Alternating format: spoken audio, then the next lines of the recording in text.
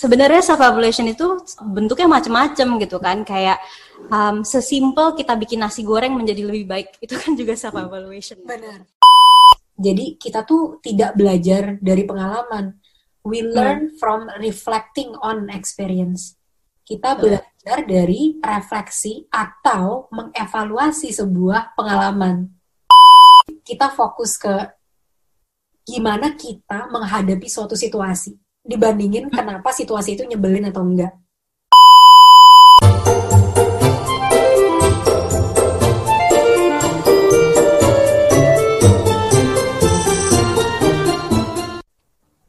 Halo Putri.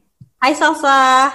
Halo lagi teman-teman Jadi Dewasa 101. Kali ini aku akan ngobrol dengan salah satu Indonesia diaspora nih. Seorang cewek Indonesia yang kecil banget bentuknya. Kalau kalian ketemu kecil banget. Tapi dia punya pribadi yang luar biasa. Jadi dia dulu satu kantor sama aku di Malaysia. Dan Putri kecil ini dia sudah memimpin 3 tim banyak banget gitu ya, 3 tim besar di company kita sebelumnya. Dan kayaknya Putri udah jadi manajer dari dia muda banget. Dari umur berapa Put pertama kali jadi manajer? Kebetulan waktu itu umur berapa ya? Kayaknya 22 apa 23 gitu. Nah, 22 atau 23 udah bisa jadi manajer. Itu karena 2 ya. Satu memang ada opportunity-nya, bener ya Put? Betul sekali. Opportunity-nya. Dan yang kedua karena memang kepribadiannya Putri sendiri gitu. Jadi hari ini nih karena pas banget rekamannya nih lagi pas mau menjelang tahun baru, nanti mungkin terbitnya udah tahun 2021 gitu kan.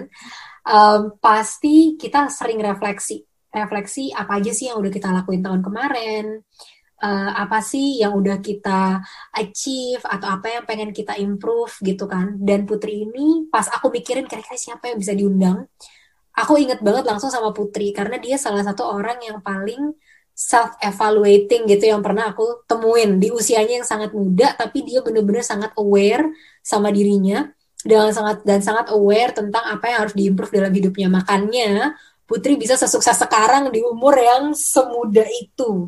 Gitu Put, perkenalan dari gue. Iya, makasih loh Salsa sudah mengundang aku di podcast ini gitu. Aku senang banget bisa ada di sini gitu.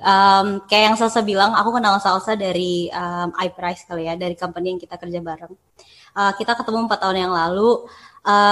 Mungkin Salsa memperkenalkan diri aku seperti itu gitu. Mungkin kalau orang lain udah tahu juga Salsa salah satu orang yang sangat amazing dalam pekerjaannya gitu, Cie.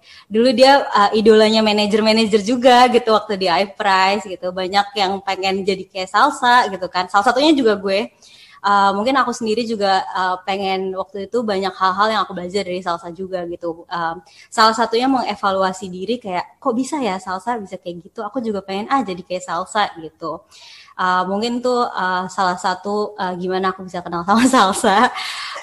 Tapi ya kembali ke topik yang tadi, since kita udah mau 2021 juga, topik yang bagus untuk dibahas adalah self-evaluation sih gitu kan.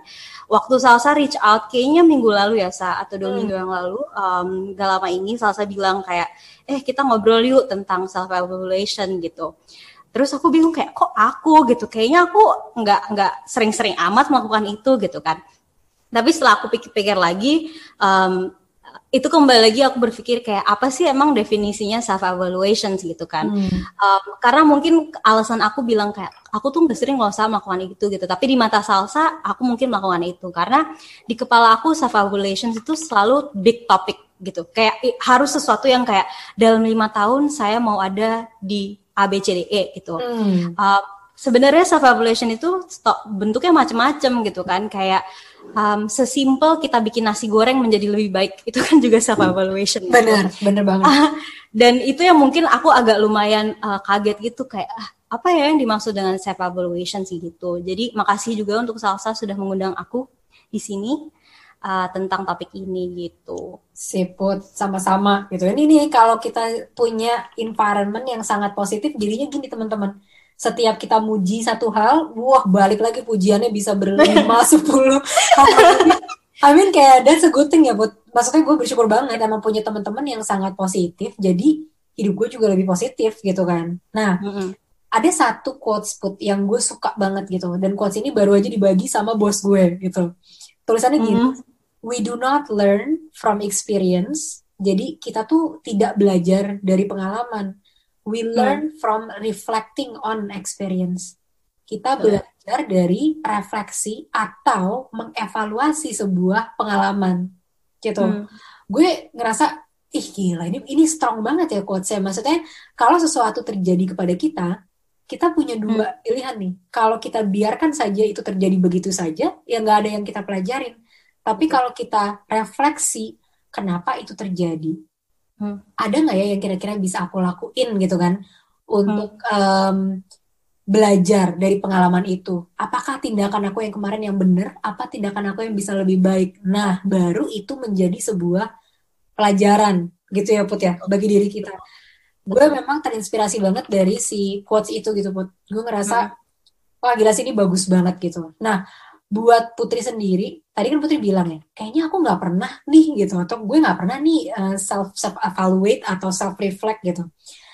Um, Padahal kalau dari sisi gue yang adalah temen lo gitu kan, dan gue sering lihat Mm. lo orangnya sangat self reflection banget karena setiap Putri curhat tentang sesuatu, dia tuh nggak pernah curhat, gila ya tuh orang kurang ajar banget A B C D D D D D D D, di orang itu yang salah, gue sendirian yang bener. Dia nggak pernah curhat kayak gitu. Dia selalu bilangnya, gila ya, gue kemarin ngalamin kayak gini, ini ngebuat gue ngerasa sedih atau seneng, terus tapi setelah gue pikir-pikir, harusnya gimana ya gue nge-approach situasi kayak kemarin. Di situ Mm. aja tuh sebenarnya lo sudah self-reflect gitu, Bud. Kalau dari Iya.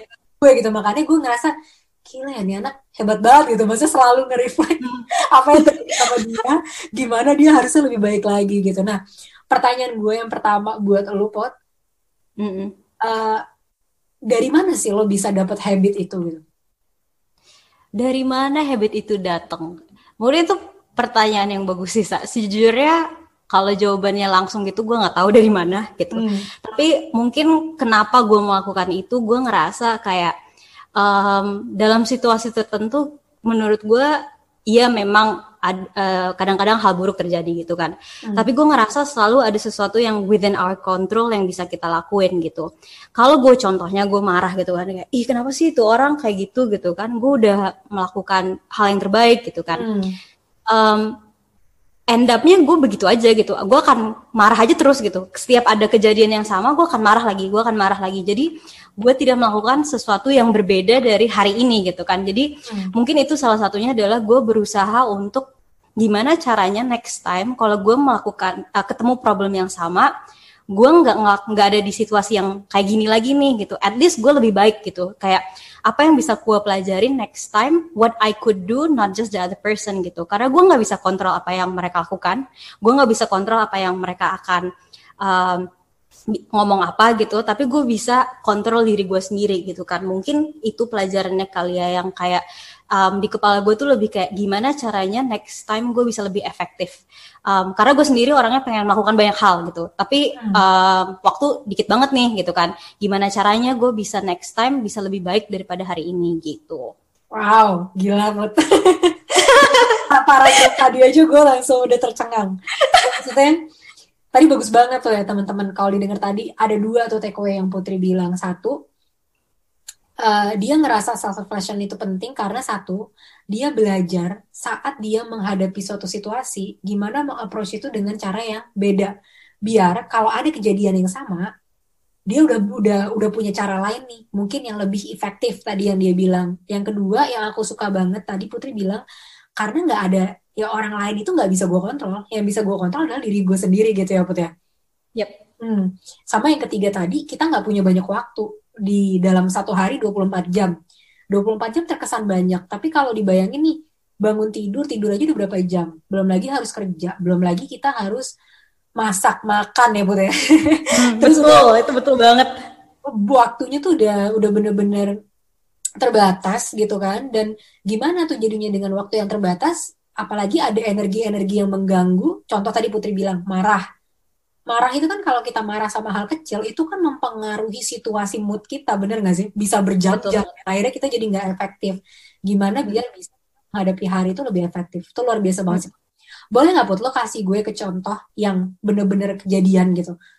Biasanya gimana gitu cara lo melihat atau memandang sesuatu gitu. Ada nggak sih kejadian baru-baru ini yang belum lo alamin, terus lo lagi refleksi nih, gimana cara gue membuat itu lebih baik lagi?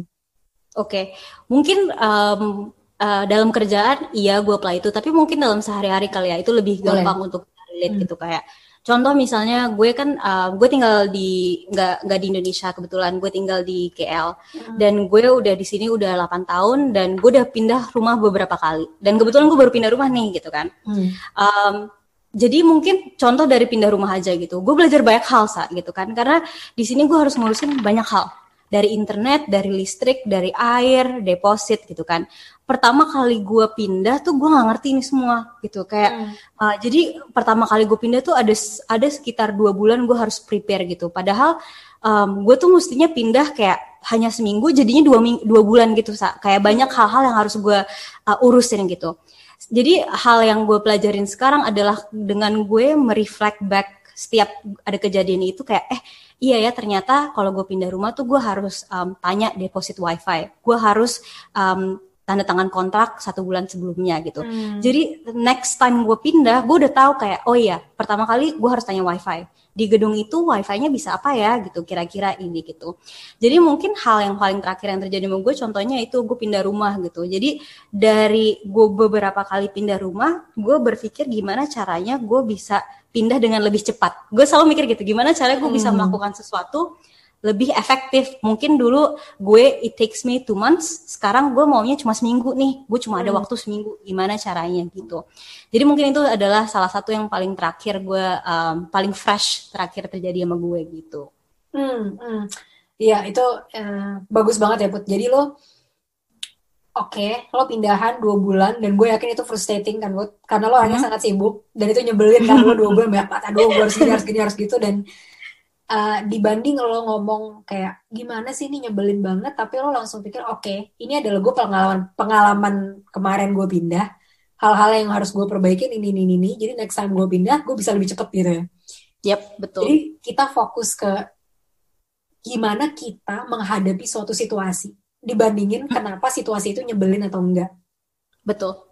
Wow, oke, dan kenapa?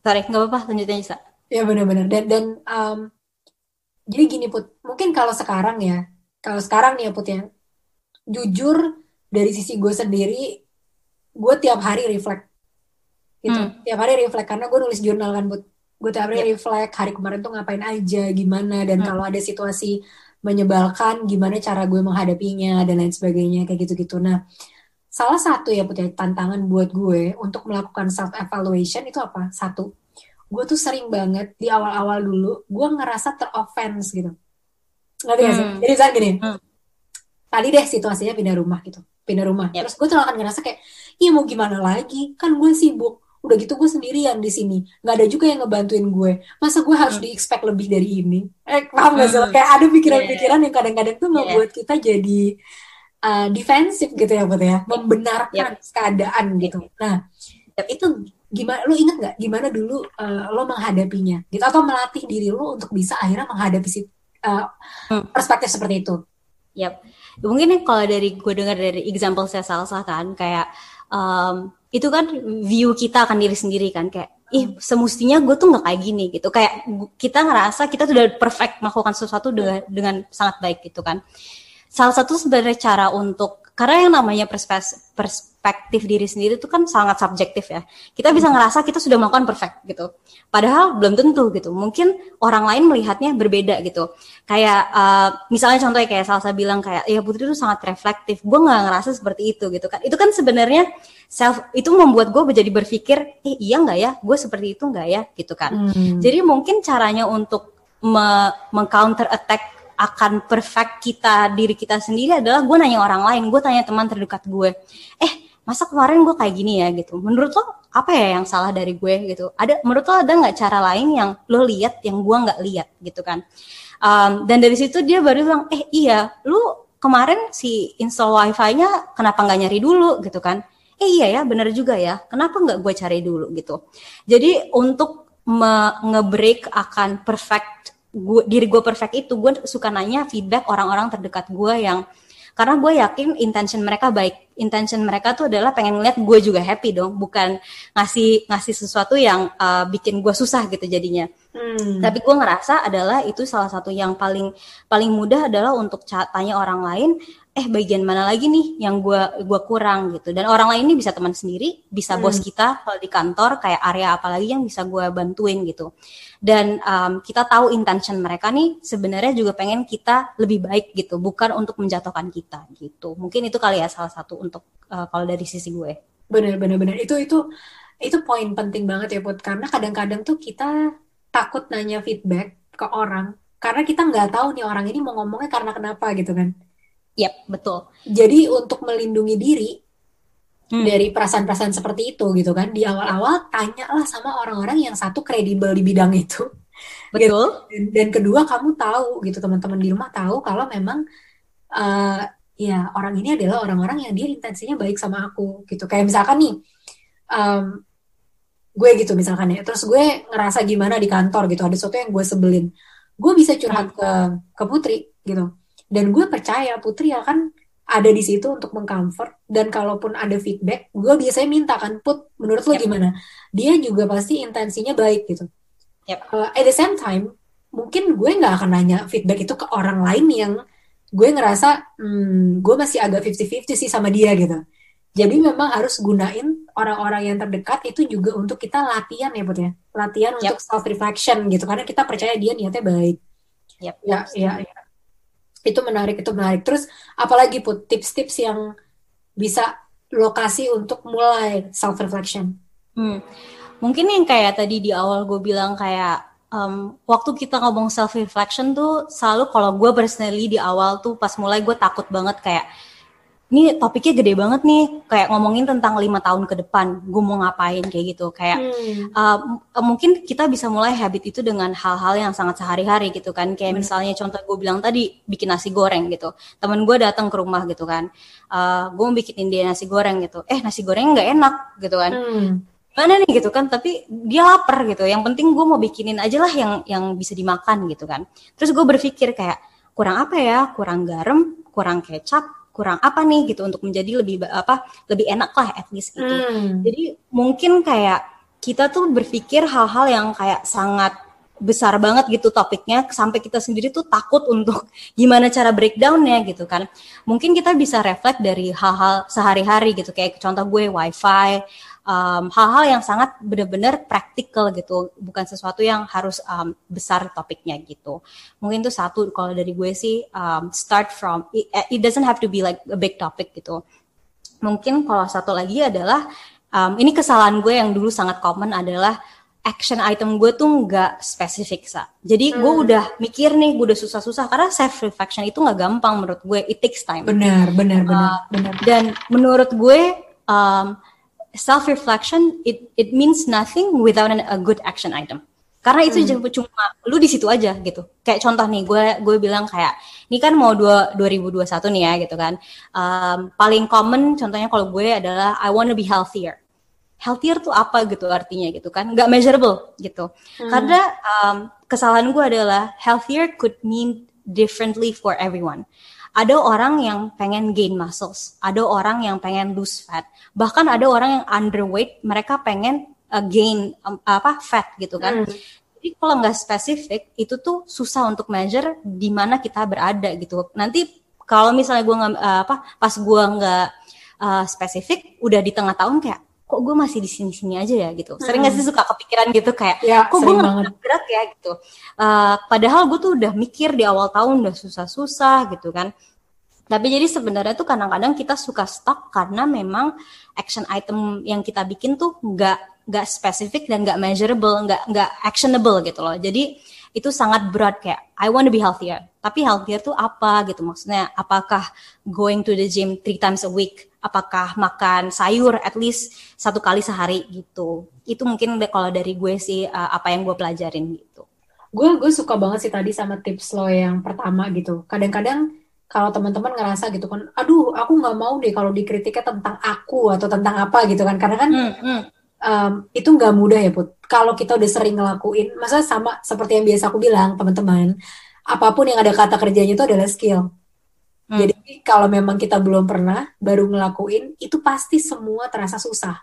Dan itu akan Yep. semakin mudah nanti seiring skill kita, kemampuan kita makin baik gitu kan. Sama juga dengan self reflection, itu juga skill gitu yang memang harus dilatih, harus ditingkatin dan memang ada strateginya cara ngelakuinnya gitu. Dan gue suka tadi yang lo bilang, lo mulai aja dari hal-hal kecil biasa gitu.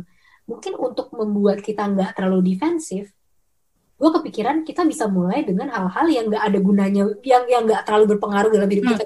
Kayak misalkan Hmm. tadi tuh nasi goreng. Yep. Itu kan kayak ya kalau itu nggak enak ya udah, enak ya udah. Maksudnya nggak ada yang nggak enak terus lo turun gaji gitu kan, nggak gitu kan. Maksud gue kayak simpel banget gitu. Oke, nggak enak ya udah gitu. Akhirnya coba aja dari hal-hal yang nggak Hmm. terlalu meaningful aja buat kita dulu, ya kan. Hmm. Nasi Yep. goreng dulu nih, nggak enak ya udah, terus baru Hmm. ditetapkan tadi yang Putri bilang, bikin itu jadi measurable kan. Nggak enak spesifik nih, nggak enaknya di bagian apa, kayaknya kurang garam deh gitu kan. Lo minta Ya, feedback ya. terus kayaknya kurang garam, oke gue tambahin garam. Masih nggak enak gitu, kenapa, kayaknya kurang manis, oh kurang kecap, tambahin lagi gitu kan. Terus Iya.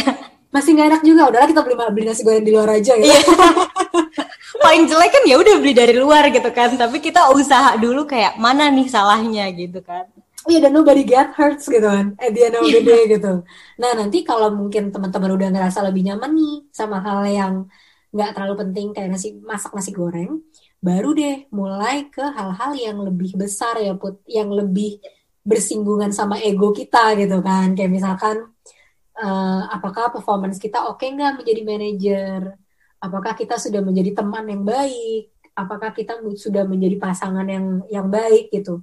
Jadi pilih aja tingkat kesulitannya dari yang paling rendah, Hmm. paling easy, Yep. terus tingkatin pelan-pelan jadi ke arah yang Hmm. susah gitu ya Put ya. Yep. Yep. Mungkin kayak lebih ke sesuatu yang less impactful ke more impactful kan, kayak yang Elsa bilang kayak ya worst come to worst nasi goreng ya gue tinggal beli gitu kan, nama gue kan gak tercoreng gitu kan, ya udah emang gue nggak bisa masak gitu kan. Kalau misalnya kayak ngomongin performance itu kan udah sangat impactful kan, tuh gaji gue lah, Iya. semuanya lah ada di situ kan gitu kan. Jadi mungkin ya kita mulai sesuatu yang impact-nya nggak terlalu besar dari kita gitu. Hal sekecil apapun, mau beli roti kayak di roti apa toko terdekat sampai toko terjauh gitu misalnya gitu kan. Mungkin kayak gitu examples-nya. Ya bahkan kalau kalau gue dulu ini Put test and A/B testing gitu kan nyebutnya. A/B testing itu coba-coba cara yang paling efektif yang mana gitu. Misalkan oh dulu ini Put, gue kayak simple aja nih, dari apartemen gue untuk ke kantor. Gue pesen Grab kan. Pesen Grab gini. Kayak kalau gue naik Grab, gue dari sini sampai kantor itu waktu gue 30 menit. Yep. Terus gue bayar fee-nya tuh sekitar 12 ringgit. Kan kayak gue habis testing. Besokannya kan kita apartemennya sama nih Put sekarang ya. Apartemen 10 Yeah. sekarang sama apartemen gue kemarin. Terus besokannya gue naik LRT, naik kereta teman-teman. Naik kereta terus cobain naik. Oh iya, naik kereta waktunya juga 30 menit. Tapi bayarnya cuma 1 ringgit. Wah, Yang demen kedua, aku yang kayak gitu tuh. yang kedua saat gue naik kereta gitu kan, gue keringetan Put. Karena kan jalan tuh. Dari Oh ya betul. dari rumah sampai ke stasiun turun, dari stasiun sampai kantor kan jalannya jauh tuh Put, lumayan. Nah, gue dapat keringat. Wah, pinter juga nih. Berarti kalau kayak gini, ya gue pilih yang kedua, naik kereta gitu. Karena waktunya sama, tapi itu lebih murah. Terus gue dapat keringet juga. Akhirnya jadi lebih bermanfaat gitu kan. Lebih Yep. efisien dan lebih banyak value-nya tuh dari gue ngelakuin itu. Jadi bisa tuh teman-teman mulai dari kayak gitu kebiasaan-kebiasaan sehari-hari. Contoh lain ya. Contoh lain nih, aku kasih contoh lain. Gue tuh dulu suka banget minum Starbucks kan Put, kalau stres. Gara-gara apa? Lo tau gak Put ya, maksudnya kerjaan stres banget kan. Kayak Ya. dimarahin bos. Suka ngilang gitu tiba-tiba. Nah, ya. Suka jajan kalau lagi. Suka jajan gitu kan. Apalagi dulu waktu kita belum work from home kan. Habis dimarahin bos, kesel kan gue. Atau gue ketemu kolik yang nyebelin, kesel kan gue. Ke bawah lah gue gitu kan, beli jajan gue ke Starbucks kan biasa lah kalau pergi ke Starbucks kan kayak mahal dalam hati gitu, tapi dalam hati ya bodo amat, orang gue udah kerja susah, gue lagi gak suka, gue lagi suka, bodo amat gue beli gitu. Nah, terus udah gue minum kan, terus besokannya gue nyobain ke ini, selain Starbucks ada Coffee Bean kan, buat kalau dulu di kantor kita tuh kan, Coffee Bean. Ini juga enak juga nih gitu kan. Harganya lebih murah dari Starbucks. Tapi Starbucks kalau punya tumbler lebih murah gitu kan. Gue pikir lagi, apa ya kira-kira yang bisa gue minum saat gue bete, memperbaiki mood gue, rasanya enak, karena gue foodie banget kan buat orangnya. Gue harus makan enak, kalau gue gak makan enak gak bahagia gue. Terus rasanya enak. Tahu gak buat akhirnya gue nemu apa? Apa? Gue nyari deh, ada ternyata green tea sasetan yang harganya sama kayak Starbucks, tapi gue dapet dalamnya itu udah 25 saset. Wah, bisa 25 kali tuh minumnya. Nah, kan pinter kan. Nah, dari situ gue langsung, inilah solusinya. Gue cobain kan rasanya oleh, ya 11-12 sama Starbucks, maksudnya gak jauh gitu loh. Maksudnya kalau beda sedikit, Starbucks lebih manis sedikit, tapi ini gue gak bisa ngebedain segitunya. Akhirnya gue dapet solusi yang satu, lebih murah, mencapai goal yang sama. Ketiga, lebih efisien, karena buat gue untuk menyeduh si green tea sasetan itu, gue tinggal cuma ke pantry, jalan 3 menit paling lama, udah bisa balik lagi ke meja gue. Atau kalau iya pun mau, gue bisa jalan ke bawah, muter-muter, tapi gue gak spend duit lebih banyak gitu. Betul. Emang ini ya, emang kita mungkin orang-orang yang banyak maunya, tapi pengennya cepet gitu, pengen cari males gitu, pengen carinya jalan cepet gitu. Gimana ya caranya gitu? Yang gue notice juga kayak yang lo bilang gitu kan, kayak green tea lah, apa dari Starbucks. Gue pengen gitu, gue stres nih, gue pengen menyenangkan diri gue sendiri gitu kan. Tapi gue maunya lebih murah, lebih cepat gitu kan. Kayak jadi ya kembali lagi yang lo fokus adalah gimana cara nyampe sananya lebih efektif gitu. Dan yang gue notice juga mungkin lo fokusnya sama apa yang bisa lo kontrol. Benar. Kayak yang lu bilang kayak gimana gue cari Starbucks yang lain gitu kan. Kalau misalnya kita fokus sama kayak ya udah gue marah aja, gue maunya beli yang enak-enak gitu, udah stop sampai situ gitu kan. Itu masalah yang out of our control. Kita nggak bisa kontrol stres, itu nggak tahu kita datangnya kapan gitu kan. Tapi yang tadi kayak lo bilang, example lo adalah fokus sama hal-hal yang memang within your control, yang bisa membuat lo lebih happy gitu kan, bisa meresolve stress lo gitu. Itu yang gue notice dari examples lo. Benar Put, karena memang seberapapun ya kita merasa kita bisa mengkontrol segala sesuatu, teman-teman, pada kejujuran ya, tidak ada yang bisa kita kontrol selain diri sendiri. Nggak ada, bener-bener. Anak nggak bisa, pasangan apalagi. Oke, jadi pengalaman ya. Pasangan apalagi, bos lu udah lupakan saja ya kan. Emang bener-bener ujungnya yang bisa kita kontrol ya diri kita sendiri, emosi kita sendiri gitu. Jadi self reflection ini penting banget untuk tahu gimana sih cara menghadapi sesuatu dengan lebih efisien tadi ya, Put, dengan ngelihatnya ke dalam, ke diri kita sendiri. Jadi kalau teman-teman yang ngerasa stres, gue bete banget, ganti pertanyaannya. Jadi bukannya kurang ajar itu bos gue nyebelin, nggak apa-apa deh, kamu mau kayak gitu nggak apa-apa, lakuin aja.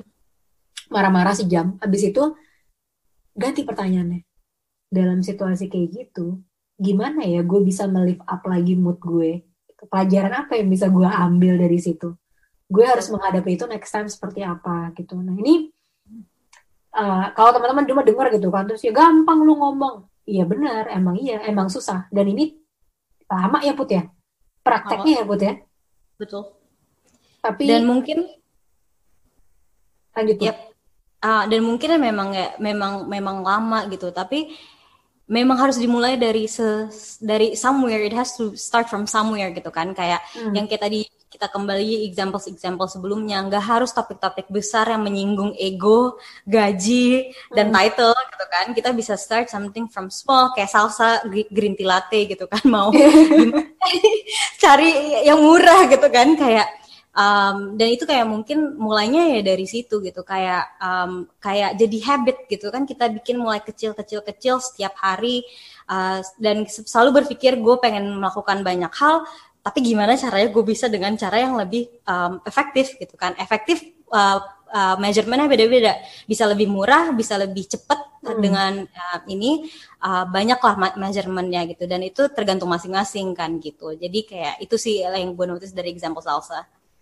Gila Put, luar biasa. Bagus-bagus banget tadi Put. Nah, gue mau nanya nih Put.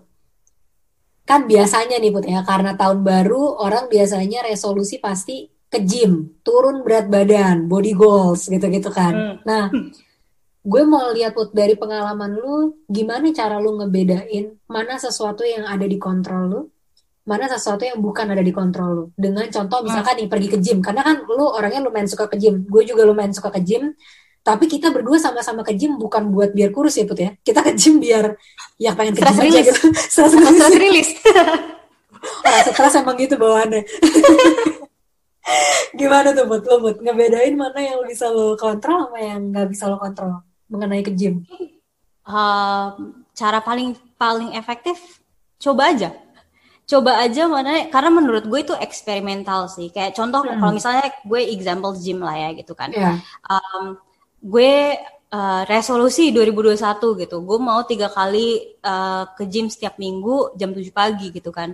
Terus gue set alarm gue jam 6.45, gue siap-siap lah gitu kan, 15 menit udah pakai baju udah semuanya gitu kan, gue turun nih ke gym gitu kan, jam 7 lah gue turun gitu, nyampe sana jam 7.10, rame nih banyak orang gitu kan, kayak ya gagal lah kan, lagi covid nih, nggak bisa rame-rame kan, jadi gagal lah, gue nggak jadilah resolusi gue batalin gitu kan. Mungkin yang kalau untuk gue tahu gimana apa enggak ya, untuk mencoba, kayak kita coba mencoba untuk reach that goal first. Kayak gue pergi ke gym dulu gitu kan.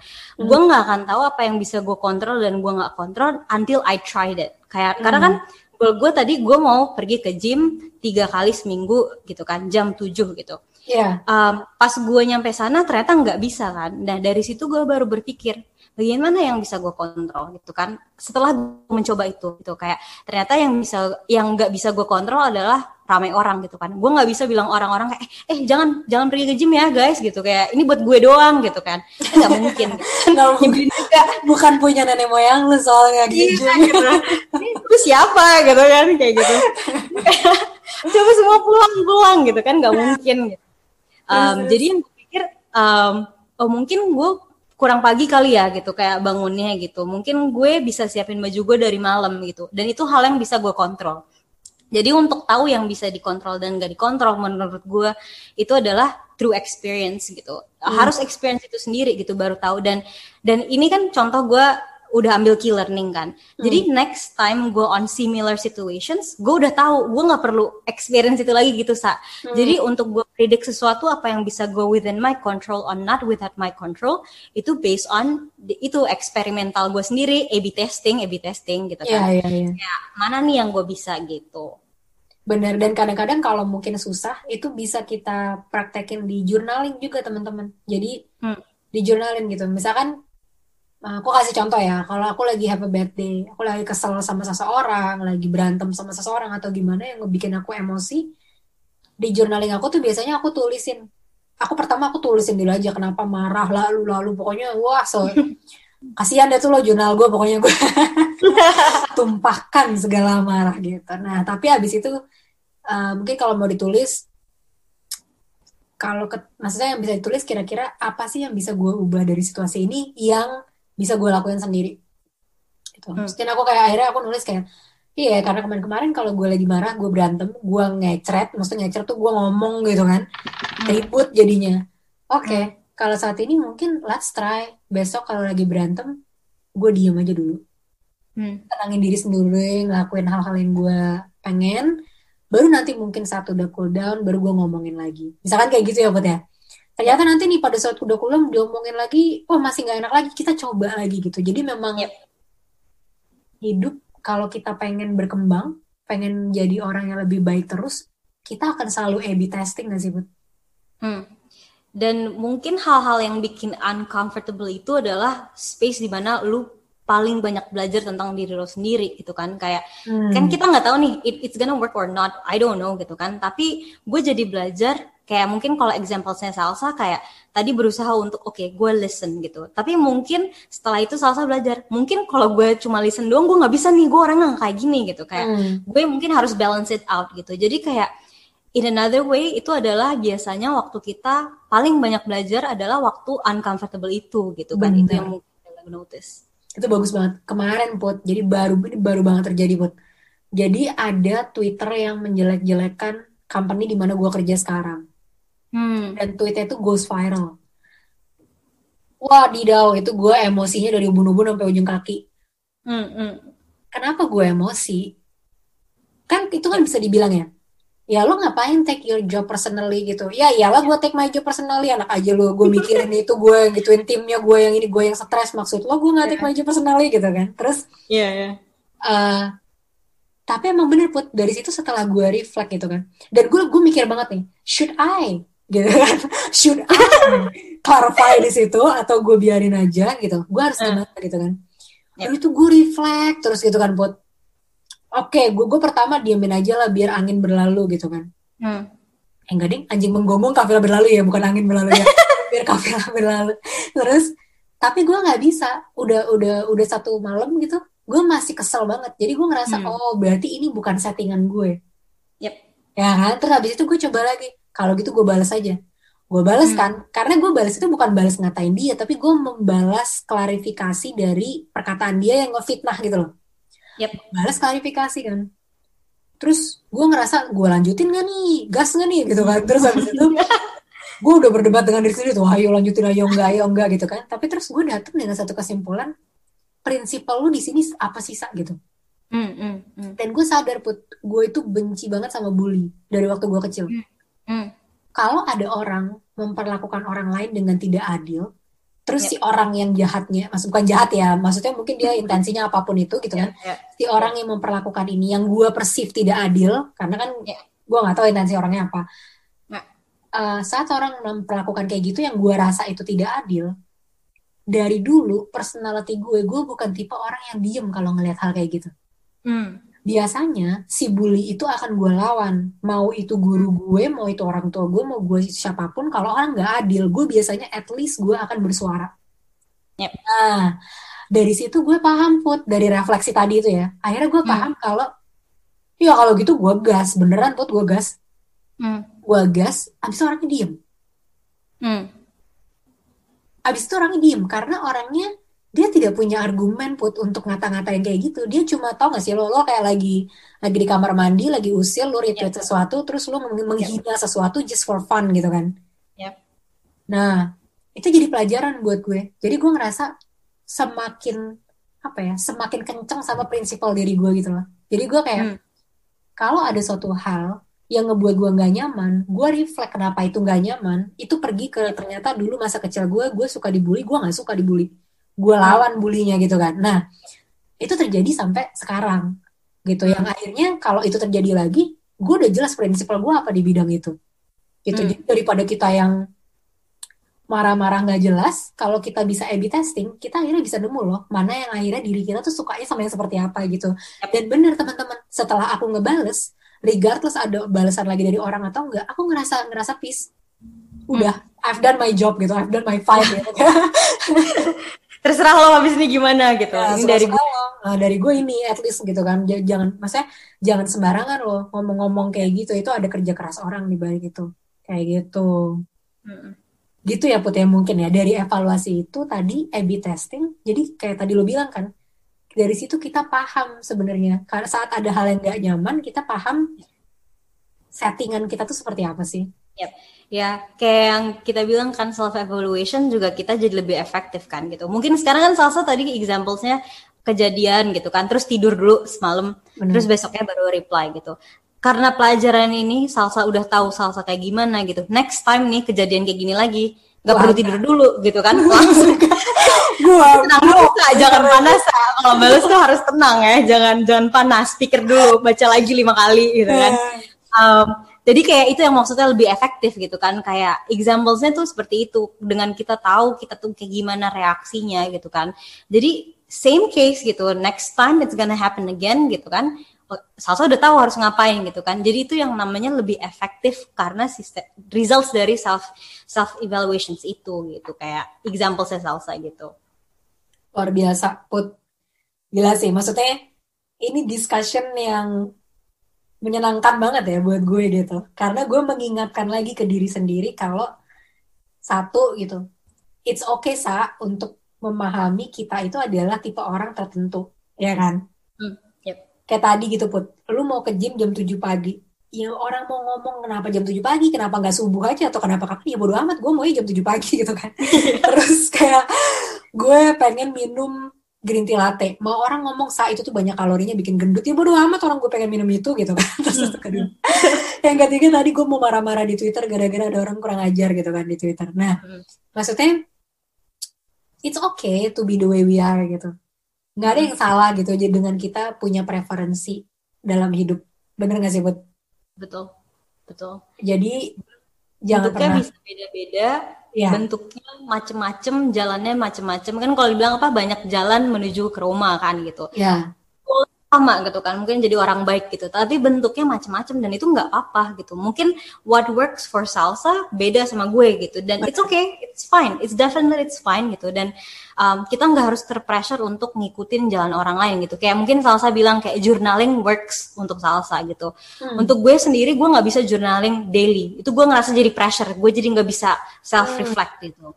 Jadi ya udah gue cari waktu yang memang cocok buat gue gitu. Kayak kalau gue sendiri ya coba sebisa mungkin kalau misalnya sesuatu tidak berjalan dengan ekspektasi gue berusaha self reflect gitu kan. Jadi jalannya macam-macam gitu, dan it's okay, it's definitely fine. Yang penting kita nyampe untuk goal tersebut gitu. Bener banget. Itu ya gue suka banget Put, karena gue believe kita semua itu punya settingan kita dan manual kita masing-masing gitu loh. Setuju. Nggak ada yang benar atau salah. Selama lo tidak menyakiti orang lain ya, maksudnya nggak ada yang benar atau salah. Yang ada cuma preferensi gitu pada ujungnya. Itu satu gitu. Yang kedua juga, ya udah tadi untuk self reflect, temukan kira-kira apa sih yang mau kita capai, ya nggak sih? Apakah waktu lebih cepat? Measurementnya tadi kalau kata Putri, efisiensi itu bisa apa aja, bisa lebih cepat, bisa lebih murah, bisa apa aja gitu kan. Terus yang ketiga tadi, fokus ke hal-hal yang bisa kita kontrol, yang ada di dalam kontrol kita. Kayak Putri tadi kan, mau ke gym jam 7, ya kalau jam 7 itu penuh, nggak mungkin dong gue usir orang di gym itu kan. Maksudnya gimana lo mau ngusir orang di gym itu? Udah, berarti ya gue lebih pagi datangnya ya kan, Bot. Ya gue yang kontrol diri gue lebih pagi datangnya. Cari hal-hal yang bisa kita kontrol. Dan yang keempat, ya udah biasain aja tuh, evaluasi lagi sampai kita jago ya, Put ya. Betul. Oke. Last but not least nih Put, ada nggak buku yang lo baca untuk meningkatkan skill self reflection lo? Iya. Mungkin buku yang gue baca, mungkin Salsa pernah dengar namanya Rework. Rework itu yang nulis Jason Fried and David Hansen. Itu membantu gue berpikir untuk cara gue kerja sih. Kayak gimana ya caranya gitu. Kayak gue banyak nih to-do list gitu. Tapi gue kembali lagi, banyak hal yang mau gue lakukan. Tapi waktu gue tuh dikit banget gitu. Dan gue pengen melakukan dengan kualitas yang baik dong. Gak mau kayak seada-adanya aja gitu. Jadi salah satu buku yang mungkin gue bisa rekomen ke teman-teman semua adalah Rework ini gitu. Itu untuk pekerjaan, untuk personal kayak kehidupan sehari-hari. Ada satu buku lagi namanya The Art of Thinking Clearly. Itu juga bantu gue berpikir kayak, oh ada ya macam-macam kayak gini. Kayak ternyata hidup gue tuh ada juga ya di sini gitu. Kayak mereka figured out ways that I haven't figured out. Jadi mungkin kalau gue sangat rekomen dengan membaca buku, dengar podcast, ngobrol sama teman-teman sendiri. Karena in order to learn, you don't need to go through it. Sometimes you just learn from other people experience gitu. Kayak lu nggak perlu jatuh dan tahu itu sakit. Dengan lu experience itu, lu tanya aja temen lu yang udah jatuh, sakit nggak gitu kan? Itu lebih efektif. Kembali lagi efektif kan? Jadi gue nggak perlu jatuh dulu sakit-sakitan, gue tanya aja kayak temen gue udah pernah jatuh nih, lu kenapa jatuh gitu kan, kayak lu terus next time lu mau ngapain biar nggak jatuh gitu. Mungkin tuh salah satu encourage untuk membaca sih. Dan itu suggestions gue adalah satu reward namanya, kedua the art of thinking clearly. Ya. Ya, itulah seni dari terus-menerus grow ya Put ya. Betul. Terus aja belajar lagi jadi diri yang lebih baik. Oke Put, thank you banget udah datang hari ini, udah mau berbagi insight sama teman-teman jadi dewasa 101. Terima kasih banget, gue sendiri belajar banyak banget dari perbincangan ini dan gue yakin gue harap teman-teman di rumah juga bisa ngambil sesuatu yang positif dari chat kita hari ini. Thank you Salsa udah mengundang aku. Aku sangat senang. Gue juga jadi reflect lagi ke diri gue sendiri karena topik ini gue jadi reflect gitu kan. Jadi berpikir kayak insight-insight apa yang bisa gue bantu orang-orang lain dan gue sendiri gitu, kayak bahkan gue nggak sadar ada insight itu gitu. Thanks Salsa untuk ngundang-ngundang gue. Yep. Oke Put, thank you. Have a good day. Bye-bye. Bye Salsa.